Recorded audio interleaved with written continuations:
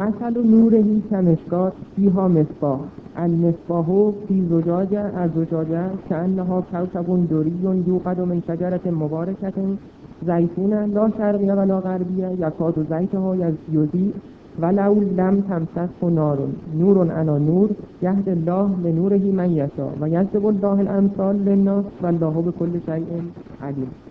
معنای تحت الدستی این آیه این میشه که خداوند نور آسمان ها و زمین هست و مثال یا در واقع نمونه نور او مانند چراغدانی است که در اون چراغدان یک چراغی قرار گرفته. این ظاهر آیات اصلا یه مقدار گیج کننده است که لزومی داره اینطور صحبت بشه و این معانی چی هست. المصباح فی زجاجه، اون چراغ هم در یک زجاجه یا آبگینه قرار داره، یه آینه قرار داره. کأنها کوكب دری، یعنی مانند یک در واقع ستاره درخشانی.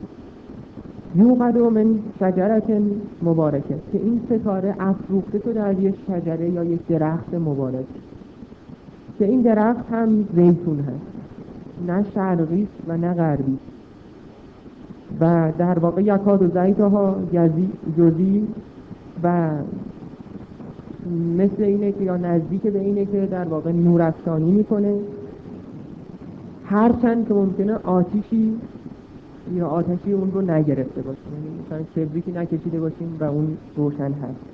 نور علی نور، این اصطلاح هم هست این خودمون، نور علی نور.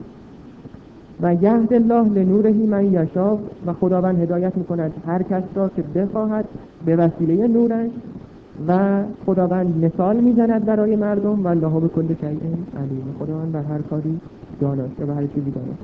خب این در واقع خودش هم اشاره کرده که این مثال هست، یعنی نباید در ظاهرش نیم. اما در واقع بیایم از همون روش تعبیل استفاده بکنیم. گفتیم در روش تعبیل ما صفت یا ویژگی خاص متشابه رو میگیریم، در ظاهرش باقی نمیمونیم، ظاهرش رو معلق میگذاریم و به بطنش رسوخ میکنیم. نور به معنای هدایت هست، نور در اینجا به معنای آگاهی هست، به معنای بصیرت و دانایی هست. ما به میزانی که از محیط خودمون آگاه هستیم، نسبت به محیط خودمون آگاه هستیم، میتونیم اون رو بشناسیم و حتی منشأ اثر بر اون باشه. بنابراین علم یک نور هست. اینجا به نظر میاد که خداوند گفته باشه من الله نور السماوات و الارض، یعنی از خداست نور آسمان ها و زمین. ولی حتی ببینید خداوند هیچ ابایی نداره، اونجایی که میگه من حتی به یک پشه هم مثال بزنم خودش رو تشبیه میکنه به نور. به جای اینکه بگه من الله میگه الله نور السماوات و الارض، یعنی خودش رو حتی نور سماوات و زمین میگه. بعد برای اینکه اینو جبران بکنه میاد میگه مثل نوره، یعنی مثال نورش این هست.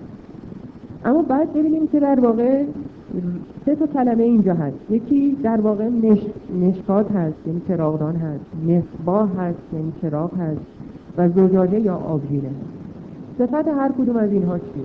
اون چراغ که منبع نوره، یعنی منبع هدایت الهی هست. شما به میزانی که از هدایت الهی برخوردار هستیم میتونیم در واقع به سعادت برسیم و خیر و شر خودمون رو تشخیص بدیم. پس بنابراین این هدایت احتیاج به یک جایگاهی داره. جایگاه این نور یا هدایت چی هست؟ مشکاتش چی هست؟ خود انسان هست، طبیعت هست، هستی هست. و در واقع این زجاجه یا آبگینه چیه؟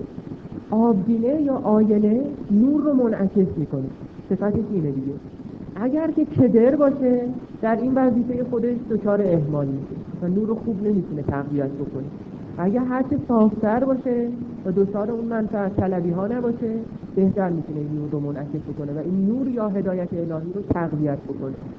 پس بنابراین اون قلب انسان اون آبگینه است، این فکر و عقل انسان اون آبگینه است. هر چقدر پاک و منزه از منفعت طلبی ها باشه بهتر میتونه اون هدایت الهی رو که در مشکات وجودش قرار گرفته تقویت بکنه. بعد اینکه اومده و گفته این آتش یا این نور افروخته از یک درخته، هر جایی که از قرآن رو بیان و مثال در مورد درخت زده بررسی بکنیم این یادآور همون درختی است که چند دقیقه پیش من مثال زدم. در واقع اون فطرت بشر رو داره نشون میده. اون دین الهی رو که ریشه در فطرت داره نشون میده. و خصایص یک درخت اینه که یک موجود زنده و با حیاتی است که رشد میکنه و در حد خودش نمیمونه و ضمن اینکه دارای جایگاه ثابتی و ریشه دار هست. پس بنابراین مثال زده به درخت. و چرا درخت زیتون؟ زیت به معنای اون روغن چراغ هست و زیتون هم همینطور و روغن چراغ هم اون موقع از زیتون میگرفتن. ببینید با زبون مردم داره صحبت میکنه، خیلی راحت و ساده.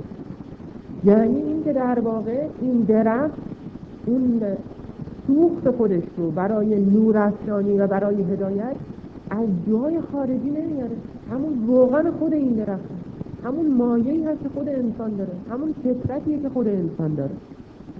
و این که میگه لا شرقیه و لا غربیه، یعنی این که نه شرقی و نه غربی. اگر نگاه بکنیم به جغرافیای جایی که این درخت‌های زیتون در دنیا بیشتر کاشت میشه و به ثمر میرسه، ببینیم که در مقابل دو تا، یعنی در واقع در اون جغرافیای اون موقع نه شرقی بوده نه غربی. شرق که اون حکومت ایران بوده و امپراتوری ایران بوده و غربی اون حکومت روم بوده.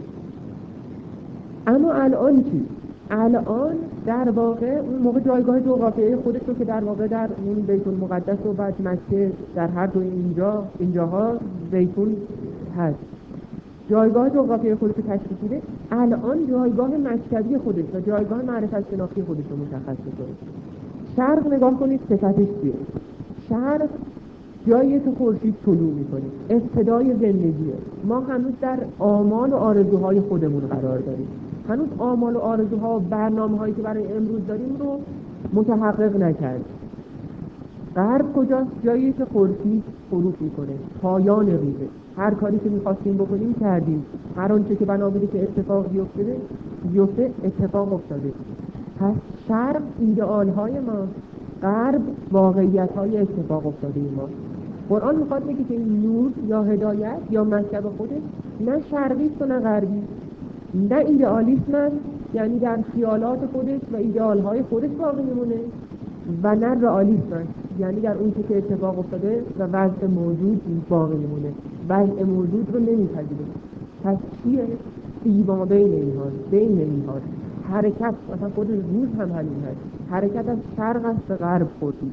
حرکت قرآن در زندگی انسان هم همین هست، تحقق آمالها و آرزوهای صبح ما به سمت وقایعی که یا در واقع رئال کردن اون آمالها و آرزوها در غرب زندگی ما.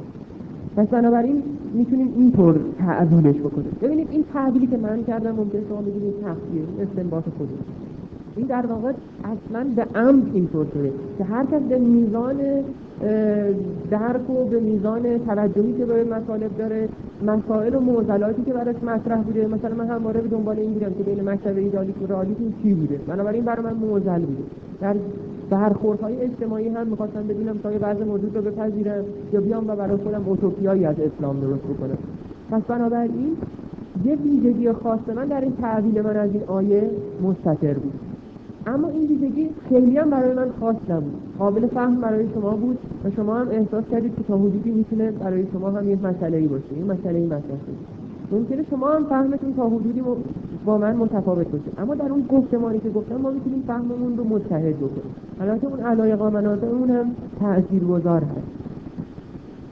از طرف دیگه ساختار جمله بندی و روابط بین مشکات، مصباح و زجاجه، بین شجره و زیتون ما رو محدود میکنه که از هر دسترسی و هر گونه استنباط شخصی هم بپرهیزیم.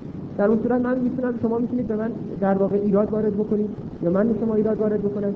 پس رابطه بین مشکات و مصباح رو شما اینجا چجوری توجیه میکنید، یا رابطه بین درخت و زیتون رو شما اینجا چجوری توجیه میکنید، و بنابراین جای بحث و گفتگو و جای استخراج و مشارکت ما باز میشه. و همچنین ادامه آیه.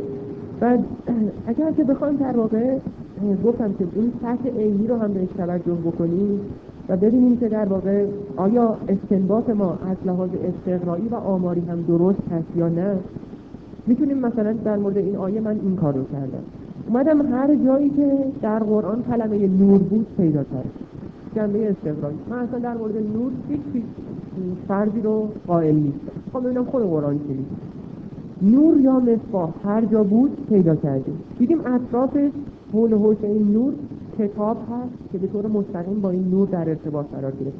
کلماتی مثل کتاب هست، مبین هست، برهان هست و هدایت. مثلا ببینید معنی شد دیگه. نور همون هدایته، نور همون برهانه، نور همون حجت حقه. اطراف این نور کلمات که به طور غیر مستقیم باهاش در ارتباط قرار داشتن چند دسته شدن. یکی قمر، شرق الارض، سماوات و الارض و ملائکه. اینها تداعی کننده طبیعت هستند، تداعی کننده هستی هستند و وجود. یه دسته دیگه شرح صدر، بصیرت، نفاق و کفر، سعی بین ایدیهم و ایمانهم. اینها هم ناظر به انسان هستند. یه دسته دیگه حرکت از ظلمات الی نور بود و در مورد اقوام مختلف بود. این کلمه در مورد اقوام مختلفی به کار رفته. پس بنابراین جنبه تاریخی داشت. پس این دسته سوم. و دسته چهارم کلماتی مثل مشی فی الناس و سعی بین ایدیهم. این کلمات ناظر بر جامعه بوده. پس می‌بینیم که در واقع تصویر ما بر اساس این حرکت استقرایی هم تا حدودی جایگاه خودش رو پیدا می‌کنه. معنی که ما از نور کردیم، معنی که از مشکات به عنوان جایگاه کردیم که همون هستی و طبیعت و جامعه و تاریخ هستن، و معنی که از در واقع اون مصباح کردیم و زجاجه کردیم که انسان بود و این ارتباط بین مفاهیم هم هست.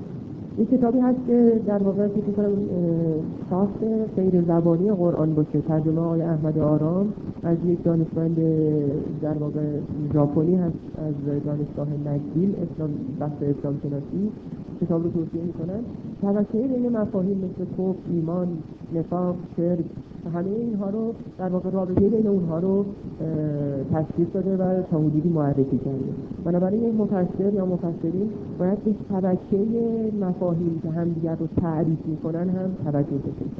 کلیه این قید و بندهایی که من سعی کردم در این جلسه مطرح بکنم همش به خاطر این هست که نشون بدیم که تعبیر قرآن منفرد نیست، ضمن اینکه بیش از حد هم متکثر نیست و این قید و بندها به ما کمک میکنه تا در یک جهت خاصی بریم. این که دچار تفرقه هستیم مشکل از خود ماست. خیلی ممنون. تشکر. خیلی ممنون.